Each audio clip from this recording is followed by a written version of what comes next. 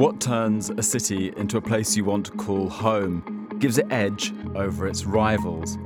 When every city begins to look a bit alike, what lets some cities, both big and small, create a special allure, develop as a powerful brand, or just become known as the ideal place to do business?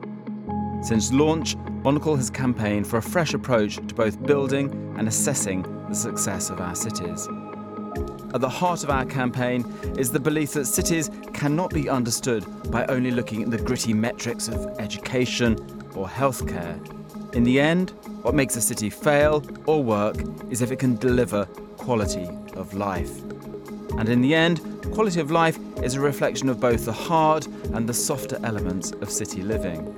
And it's not just about wealth, this is about shared experience, a city that's inclusive, that works for all. So it's kayaking in the shadow of the Vancouver skyline, it's about the unglossed charm of Lisbon and Porto, and the cycling culture of Copenhagen, or the solid housing and robust public transport of, say, Oslo or Helsinki. Yet, there are many challenges facing our cities, especially those that act as human magnets, or where neighbourhoods get suddenly snapped up by overseas investors. How do you maintain the city's core, create homes for all, add to density without buckling services? How do you keep life and vitality on our streets?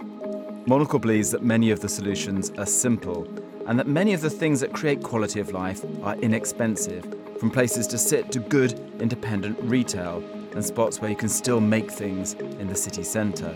We need some noise and clatter. And cities also need to hold on to what makes them unique. That's why people fall for a huge metropolis such as Bangkok, and why people fall for cities that in some ways look past their sell-by dates. Beirut may lack wealth or ease of doing business, but it still woos us.